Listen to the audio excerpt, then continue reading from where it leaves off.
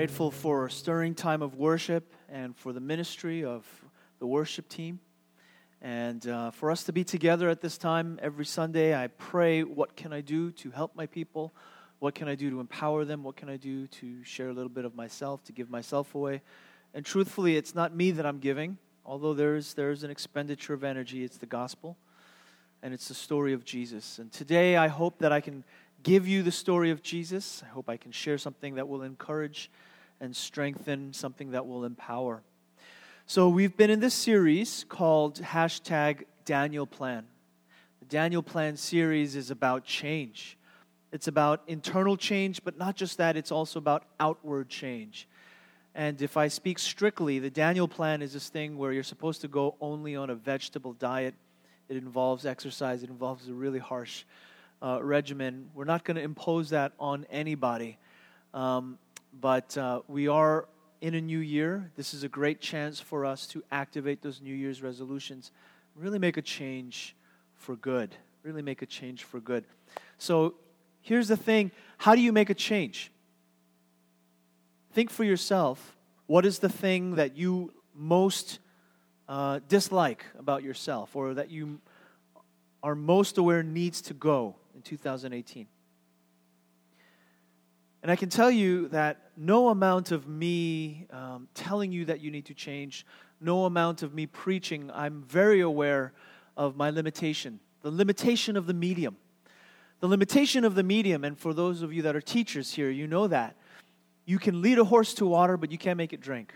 You can teach the material, but only unless the person themselves is motivated will anything really happen. And that's where we started off this series. You can listen to the podcast. It's been updated as we started off this series talking about motivation. Because I can't motivate you. No amount of my preaching, and I know this, I know the limitation. The Spirit must come. Healing must occur. We talked about that as well. And motivation flips. And all of a sudden you realize, I actually do want to make a change. For me, I am not an avid, but I am a regular runner. I run regularly. I do about 10 miles a week. But ever since the weather has been up and down, I hear that the groundhog saw his shadow and went back in his hole and all that business, and we have winter for another 6 weeks. Ever since it's been a cold winter here in Houston, I just could not find that extra motivation to get out there in the cold, to run. That motivation and that little thing that we need to switch us from no to go. No to go. That's a missing link. That's an important piece. So the Holy Spirit, we talked about that. Last week we talked about the physical and the spiritual connection. And so I started out talking about motivation, but then I took us to this place where I said, listen, your spirit and your body are symbiotically connected. And if you are paying attention to your spirit but ignoring your body, you're not going to be balanced. That disharmony is going to lead to fracture within yourself. Or if you're all about, paying attention to your body and you take care of you do all this, but you don't pay attention to your spirit, soul-killing things, soul-killing behaviors, then you are once again a fractured person. The symbiotic connection, the physical and the spirit, I had to make a case last Sunday that there is a connection, and I shared a little bit of my own story about the depression I experienced. I had to make a case because in order to talk about a physical spiritual connection, we have to believe that such a thing actually does exist. There is a physical and a spiritual connection. We are not just in the end meant to just fly away. It's like a conversation with somebody, a super spiritual person, and they're like, I don't know what's wrong with me. I don't know why I'm feeling so down. Well, have you had a nap lately? Or no, I don't need a nap. I don't sleep. I'm on fire for Jesus, and I'm go. Well, when was the last time you ate food? Who needs food? So you can see this fracturing. You can see this disconnect. So today what I'm going to talk about is the physical-spiritual connection, part 2. I want to continue this discussion talking about this connection between the physical and the spiritual, but today I want to offer some practical guidelines, some practical thoughts and insights about living a life that is holistically spiritual, but also physical. Living a life that is holistically spiritual, but also physical. Because if there is no self-care, no matter how on fire for Jesus you are, you don't have the capacity to go very long. Show me anybody that's on fire for Jesus, but does not take care of themselves. I'll show you somebody that's got 3 months left. Show me somebody that takes care of their body, but doesn't take care of their soul. I'll show you somebody that doesn't have long for this earth. And so today what I'm going to talk about, this practical connection, in particular this practical aspect to the physical spiritual connection, I'm going to talk about the spiritual discipline, the practical application of fasting. And I've spoken about this in the past. Those of you who've heard me talk about this, you know that when I talk about fasting, it's not just always food. Fasting can also be media. It can be input of devices and entertainment. Fasting can involve video games or overwork. Or fasting doesn't have to be strictly food. But here's the thing. Listen carefully to this. Here's the thing. We're talking about the physical spiritual connection. We're talking about the physical spiritual connection. So please, friends, when Pastor Wayne says fast, you can fast anything. Yeah, I'm going to fast watching Stranger Things on television. I'm just going to fast that for a season. And don't take 2 aspirin when really what your physical body needs is triage. You hear what I'm saying? Don't take an ibuprofen when really what you need, what your physical body needs is triage.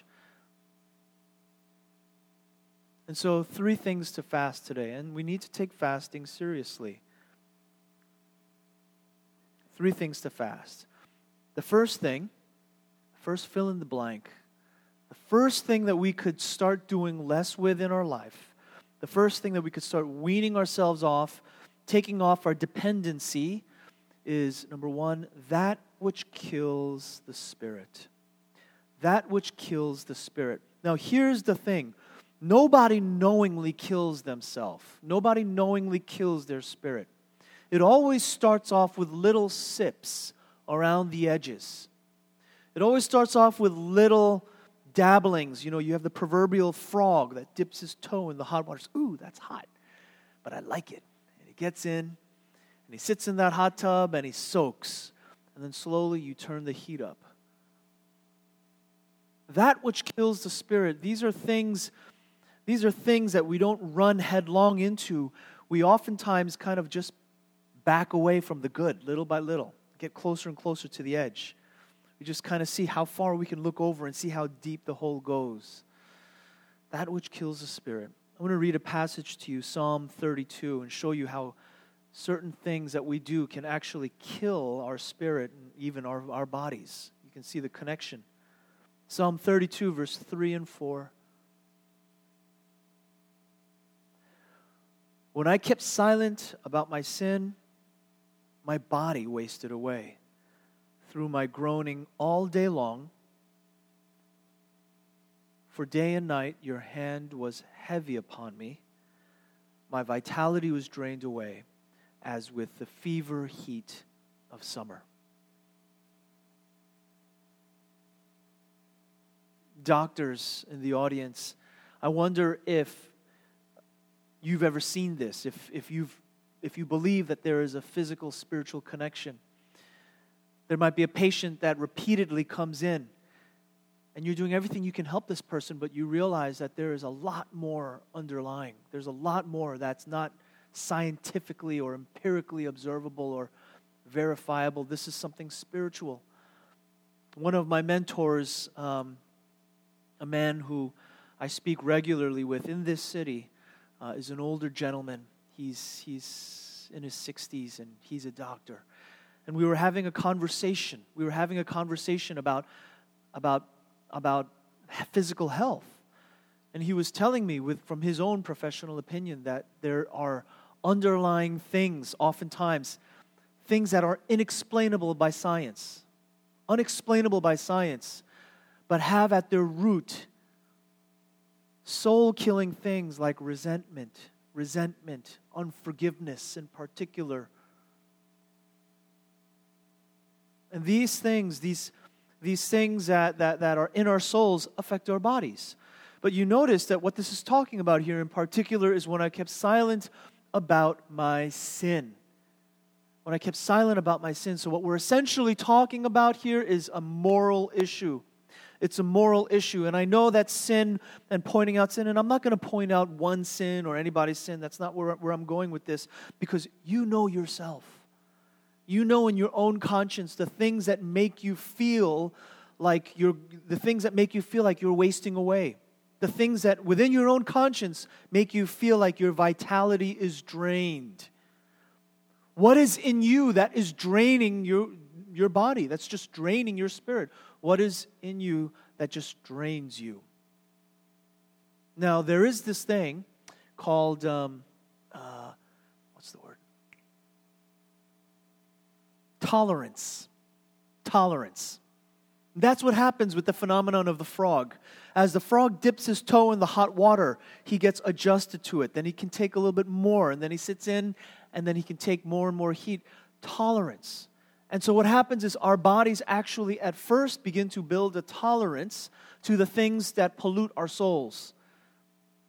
We do things and we build a tolerance, and what happens is we need more. We like more. But in the process, our consciences become deadened, desensitized because we're tolerant. We're tolerant to this thing. Friends, what are the things that deaden our consciences? What are the things that kill our spirits? What are the things that we've built up a tolerance, that we've dabbled in so much that we've gotten to the point where we're not even sensitive whether it's right or wrong anymore? Remember, a couple of weeks ago, I talked about this process of cognition following volition. Because in the end, when we do the thing that we shouldn't do, we rationalize it. Tolerance, we get used to it, but along with it, we begin to rationalize. We begin to rationalize and say, it's not a big deal. What's the big deal that I'm just kind of dabbling? What's the big deal that I'm just kind of playing with this thing a little bit? And our consciences gradually become less and less and less sensitive. So this first heading is really about getting our consciences sensitive again. Are you sensitive to the good and to the bad of the world?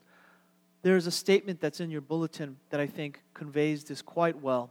It's by Susanna Wesley. Susanna Wesley was the mother of John and Charles Wesley, the founders of the Methodist movement, 1800s. And young John Wesley asked his mother, Mom, how do I know if something is a sin? How do I know if something is not good for me? How do I know if something is an offense to God? And she answered with these words, if you would judge of the lawfulness or the unlawfulness of pleasure. In other words, if you want to know the difference between whether something is good for you or not, then take this simple rule. Whatever weakens your reason, whatever impairs the tenderness of your conscience, whatever obscures your sense of God, whatever takes off the relish of spiritual things, that to you is sin. Whatever weakens your reason, impairs the tenderness of your conscience, obscures your sense of God, and takes off the relish of spiritual things, that to you is sin. I recently saw this movie. I won't spoil it or give it away, but there was this character who was obsessed with herself. She was always taking selfies. She was obsessed with literally her own image. And early on in the movie, she loses her phone. She loses her phone, and in the first half of the movie, she's lamenting this. She's really struggling. How do you live without a phone? I can't seem to survive without my phone. And by the end of the movie, the whole movie and the whole storyline had gone by, no phone, and she realizes, this is actually really great. I feel free. I feel free. I'm sensitive again to the world. My conscience is no longer impaired. I'm sensitive, I feel free, and I'm able to see a lot more things a lot more clearly. And so soul-killing behaviors, and I'm not saying phones are evil. I'm not saying phones and devices are evil, but I am using this analogy to, and sometimes actually the scientists are recognizing, we're seeing more and more reports coming out that there are more teenagers getting depressed. One of the culprits seems to be overuse of devices. But the point is, there are things that we use repeatedly that we have to wean ourselves off of. We have to wean ourselves off of these things because they kill our spirits and we don't even realize it. So what kills your soul? What are the things, what are the soul-killing behaviors? The things that you can do without, the things that morally are just wrong. What are the things that you know you shouldn't be doing, but that you tolerate? Or, like I said, with our cognition, we just kind of legitimate it. We say it's not a big deal. What are the things that we have given ourselves permission to do that really is an offense to God? What are the things that we're gradually cooking ourselves in our own pot? These are things that not only do we have to fast, but it's going to take some surgery. These are things we're going to have to wean ourselves off of. And so that's the first piece, soul-killing behaviors, things that kill the spirit, that deaden the conscience, that take off the relish of spiritual things. Sin. You know, I know that these days there's a movement in some church, in some Christian circles, to not really make a big deal about sin, to not talk about it, to not kind of, what are we so obsessed with sin? And I'm not pointing out one particular sin, or I'm talking about our own consciences. We all know the difference between good and wrong. And so I, for one, I don't buy it. I'm not going to go to the extreme where I have to point out and call things out. But I will say that sin is a very real thing. Don't believe it when you hear it's not a big deal, because these are the things that gradually kill our souls. We move on to the second heading. What else can we fast? So there's sin. That's obvious. I mean, duh. Fasting sin, that makes no sense. I mean, obviously, we just have to kind of stop doing it. But here's a stepping stone. Here's a stepping pathway to that objective. And the second thing to fast are numbing behaviors. Numbing behaviors.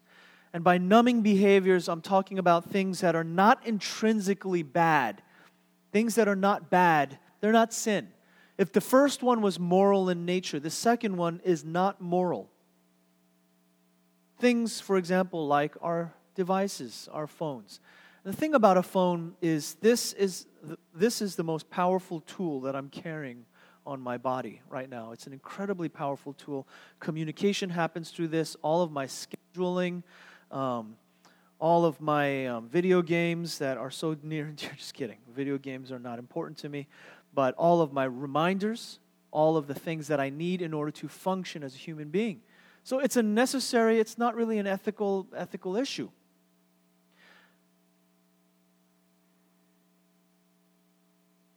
Unless you know what it's like to numb out with your device, especially at 11:30 p.m. at night, to numb out with your device and then you can't sleep after that. There's something about the bright screens.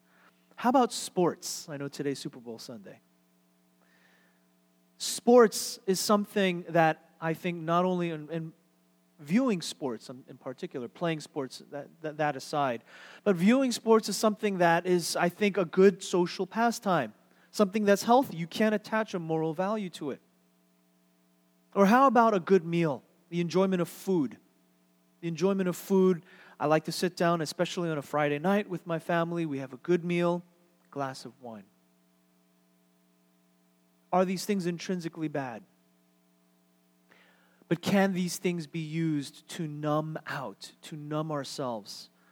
Where I don't want to feel, I don't want to kind of experience the hardships of life, and so I'm going to eat, or I'm going to zone out and play another game of whatever, solitaire, or Or I'm going to follow sports because I can't really face the real world. There's a saying, it's in your bulletin, by Leonard Ravenhill. Leonard Ravenhill was an English revivalist, and he would say these kind of strong things like this. He said, entertainment is the devil's substitute for joy. Entertainment is the devil's substitute for joy. What a statement. Does that mean entertainment is bad? I don't think entertainment is bad. I like entertainment. But the thing is, entertainment, when it becomes the only source of joy in our lives, we lose joy itself.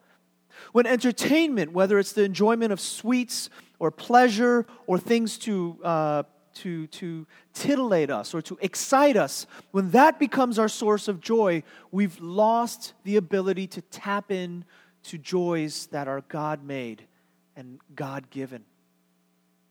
Joy. C.S. Lewis writes a book called Surprised by Joy. And I don't think he was talking about the release of the new Xbox game. Whoa, I'm so surprised. This is joy. I don't think that's what he had in mind.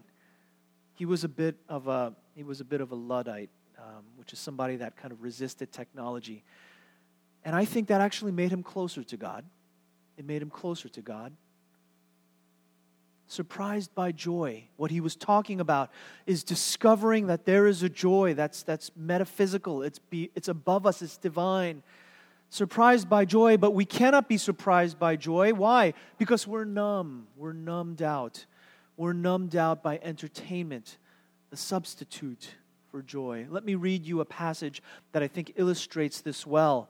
Behaviors that are not bad, but that can be used repeatedly to numb us out. It is the story of King David in 2 Samuel chapter 11. 2 Samuel chapter 11. This is the prelude to David's biggest mistake of his career. It's the great fall of David when he saw Bathsheba on the roof, and then he took her as his own and killed her husband, and that whole affair. Where did it begin? With numbing behaviors. Listen to this in 2 Samuel 11.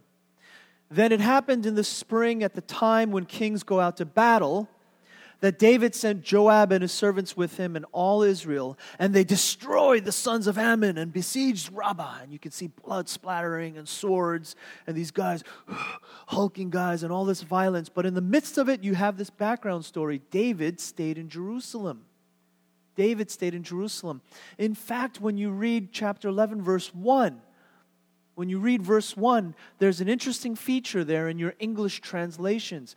It happened in the spring at the time when kings go out to battle. That phrase, to battle, is italicized. And I'm going to teach you about this, about translations. Whenever you're reading your Bible, whether it's the Old or the New Testament, and you see words italicized, there is a reason for that. The reason words are italicized in your Bible is because those words, to battle, are not in the actual original language. They are not present at all. But the story and the way the context speaks presumes so strongly that it's fair to include those words. It is implied very strongly, but it's just not literally present. In other words, in the original Hebrew, what it reads in verse 1 is, it happened in the spring at the time when kings go out. Get out. David, get out of the house. David, move yourself. Get out. So more than talking about this battle, we can talk about to battle and all that business, but more than anything, it's saying get out. And I think it is the author's assessment that the first numbing behavior, the first place David went wrong and ended up having an affair, was he was lounging around in the house in his PJs. Get out. Get out is the first step. It's quite obvious. Get out. Many commentators recognize this connection. The author is saying that David, instead of getting out, lounged around. And of course, when evening came, David got up from... But let me back up. Here's the thing. Is it bad that David said, guys, I think I need a vacation? Is it bad that David, already an accomplished warrior, said, I'd like to sit this one out? Is that bad? No, David, you have to fight every single battle. You have to be in front of the army every single war. You have to show up every single Sunday. Is it bad for him to say, guys, I really need? It's not bad. It's not. There's nothing wrong. And test me on this. Look into the Old Testament, in the book of the law, in the Pentateuch. Are there any laws that actually forbid kings from staying home when there's a war going on? I don't know, but I'd be willing to be corrected. But what I do know it says in the Old Testament, in the book of the law, is it talks about rest. It talks about sabbatical. It talks about the year of Jubilee. So I think it's quite fair. In fact, you might even say, no, it's biblical for me to stay home. I need rest. There's nothing wrong. There's nothing wrong with me instead of going to work, just staying home. There's nothing wrong with me instead of going to look for a way out of my predicament. There's nothing wrong. I can just there's nothing wrong with it. But at the same time, it was the beginning. You see, falling into headlong sin oftentimes is not a straight path where we go straight for. Sometimes it is. But sometimes it's this kind of, tiptoeing around and just loafing around in the house. Loafing around the house. And then what does he do next after loafing around the house? When evening came, David got up from his bed at 2 a.m. He said, I just kind of want to, it's my roof. And he walks around the roof of his house. He's walking around the roof of his. Nothing wrong with that. It's his house. I can walk on the roof of my house at 2 a.m. People watching from on top of my house, see what's going on in that window. Oh, there's nothing wrong with people watching. And he's on his roof at night, and he sees a woman bathing. And the woman was very beautiful in appearance. And we don't know exactly. I think it's possible that the bathing was not a full-fledged, kind of like in a bathtub and all that. It might have been something a little bit more discreet. But either way, what is he doing in the middle of the night, walking around on top of his house, staring at people? Numbing behaviors. I can't sleep. I'm just going to go and walk around. Turn on the tube. Numbing behaviors. I'm just doing some people watching. Numbing behaviors. I'm not at my post. And that's okay. Nothing wrong with it. Nothing wrong with it. If I can give some practical advice here.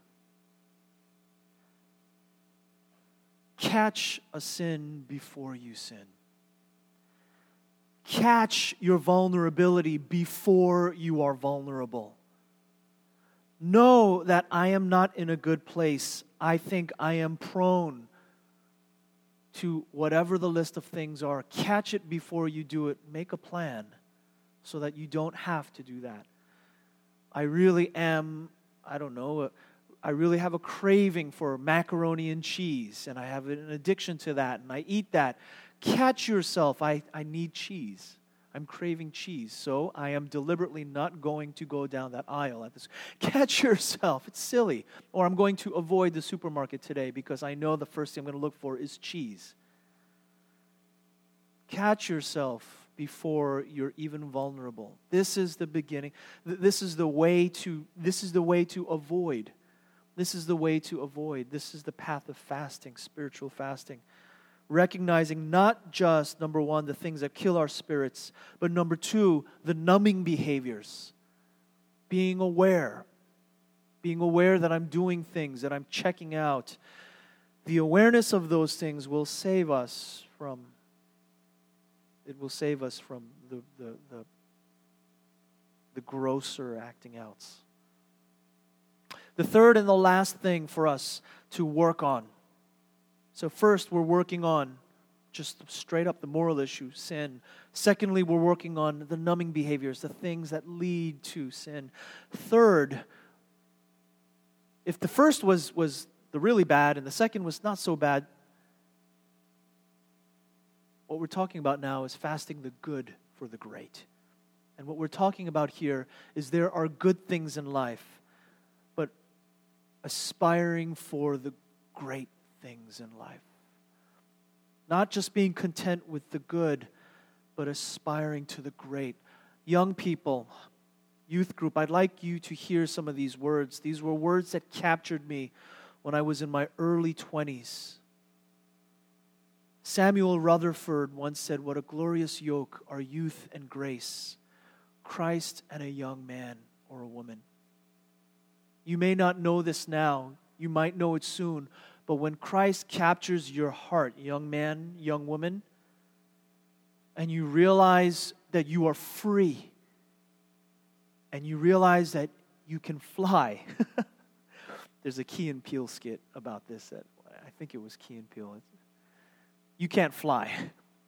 But you feel that your soul is soaring. You feel that you know now that you can plumb the depths of God's grace. It's a glorious yoke, youth and grace. There's another quote by Phillips Brooks. Your soul is stuffed with small things. There's no room for the great. And so in this third and last heading, what we're aspiring for is not just good enough, but the great. We're aspiring for the great. And with this, I'm going to conclude with Mark chapter 2. Mark chapter 2 is the story of Jesus and his disciples and fasting.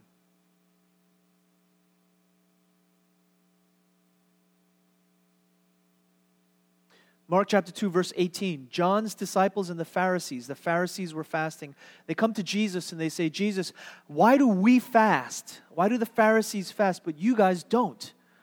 How come you guys don't fast?" And this is during Jesus' ministry, in his lifetime.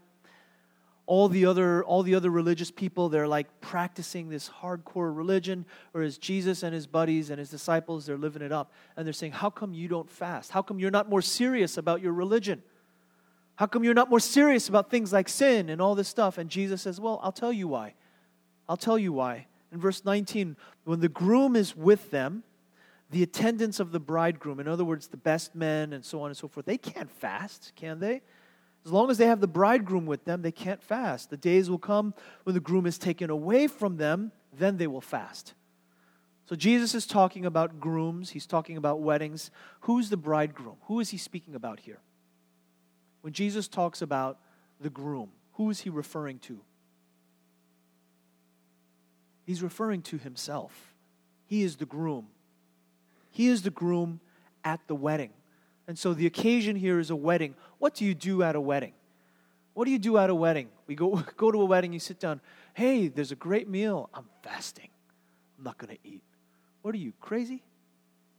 It's a wedding. Eat. "I'm not going to eat. I'm serious. I love Jesus, and I'm not going to eat at all."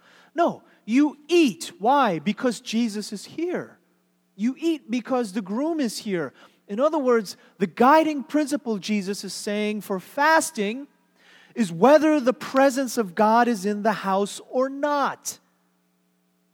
Now, in a very real historical sense, Jesus is saying, "I'm here." Why are we fasting? This is a time not for fasting, but stick an E in front of the A. You're feasting.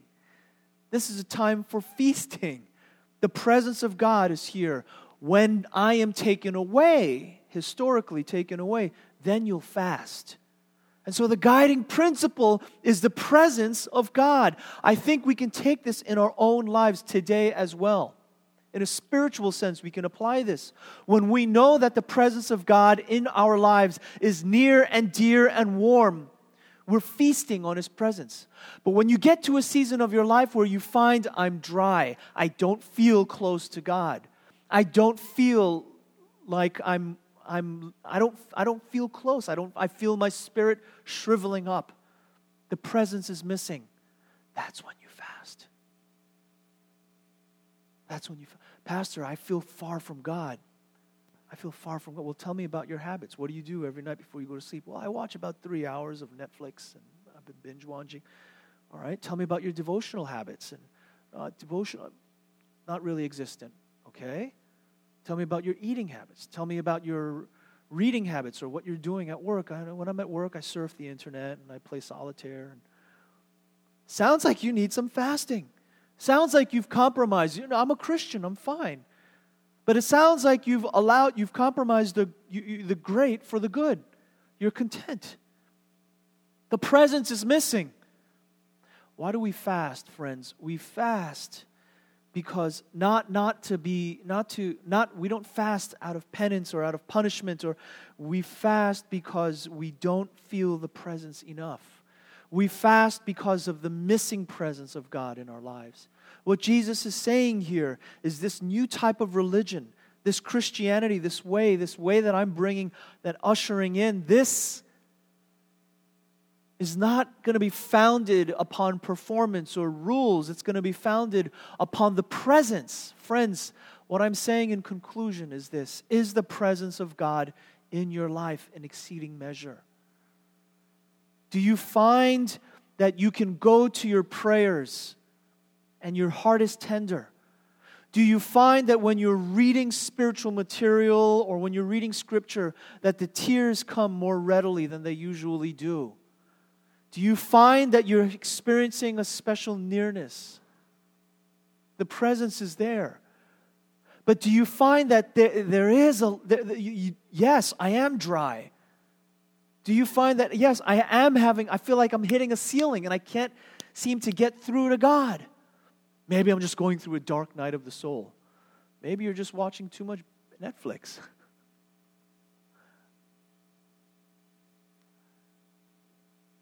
Fasting, friends. Fasting is us saying, God,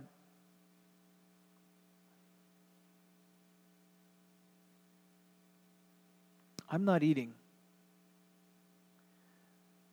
because there's something more important than food right now.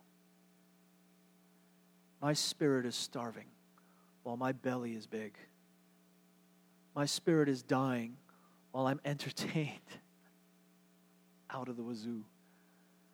My spirit is parched, shriveled, dead. But I know exactly what's going on in Game of Thrones. My spirit is dead. And I'm going to fast those things because there's something more important than the latest killer app. There's something more important than me having to have my appetite filled. There's something more important than the fleeting and temporary pleasure of this or that. There's something more important, and that is me feasting on your presence. Feasting on your presence. I am fasting. I'm depriving myself of that pleasure, whatever it is, so that I can know the highest pleasure. Because there is a higher pleasure. I know it. I believe it.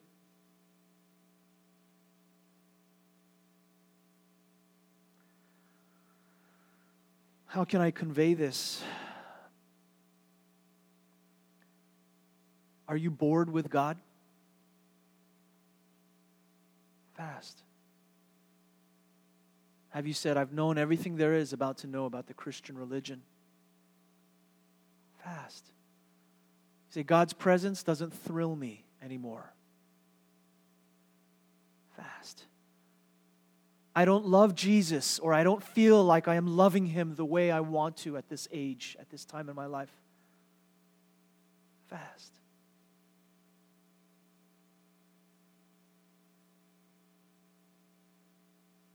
And I will say in closing that He will reward you. I believe He will reward your desire with greater presence, greater delight, greater closeness. He will bring you to deep places, dark places possibly. But He will set your heart back on fire. And even in the middle of a cold winter, your spirit will be a furnace, warm, deep. It will burn like coal, long, fruitful, producing energy, life. There are greater things. Don't be satisfied with the good. To follow Christ, young people, is to follow greatness, is to pursue greatness, true greatness. There is no one greater than Christ, and I don't say that dogmatically. Because here's a dude that had everything going for him and he sacrificed it all. That's ultimate humility. There is no greatness comparable to that of Christ. Don't be settled with the good. Pursue the great. Pursue Christ. Pursue His presence. I'm going to recap one last time. Fast that which kills the spirit. Fast the numbing behaviors. Fast the good for the great. Let's pray.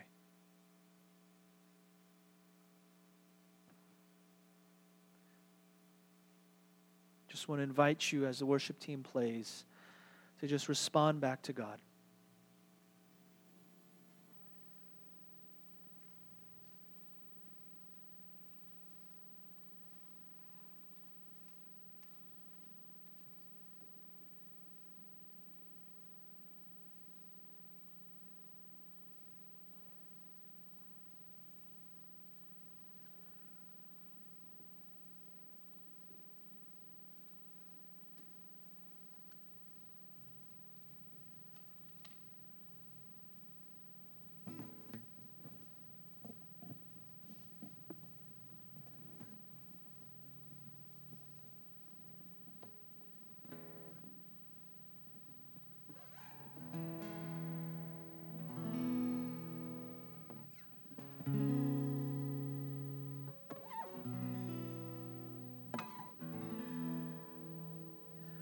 Hey, guys, things that you enjoy, I'm not saying they're bad. Right? I'm not saying they're bad. Things that you like to do, I'm not trying to make you martyrs, or I'm not even trying to make you, suffer or something unnecessarily. If you enjoy it and it's good for you, listen, do it. But if you find that it's also leading to other things, if you find that it's taking off your relish of spiritual things, if you find that, I can do without that, really? Do I need that? Do I need all these peripheral things, these extra things? That which is obscuring your sense of God, impairing the tenderness of conscience. Maybe those are the things that we need to do without in 2018.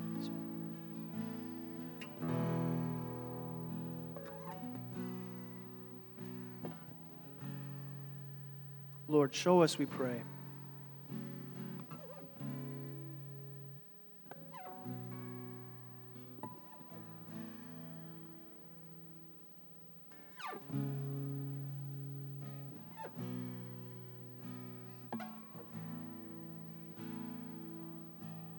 See if the Lord brings to your mind at this time that one thing. See if you can identify what it is.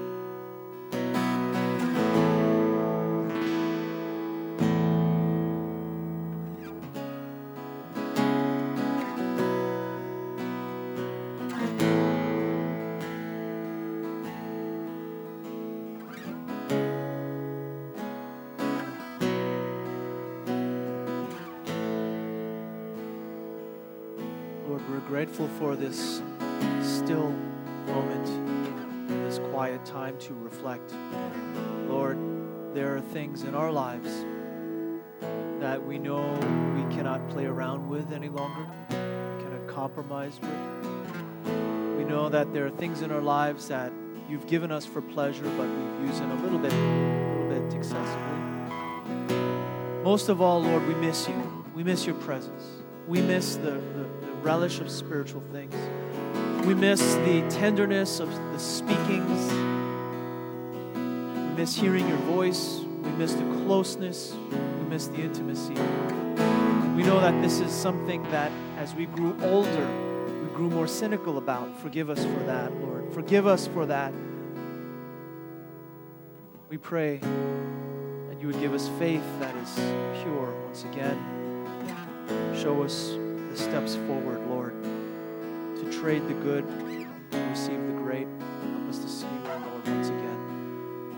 We pray, Lord, help us to make the choices that will enable us to see you intimately. We pray all this in the name of Jesus. This has been a Woven Church podcast. Woven Church is a multi-ethnic missional church that meets in West Houston. We invite you to check us out on Sunday mornings at 10:30 a.m. To find out more, visit us online at www.wovenchurch.org. That's www.wovenchurch.org.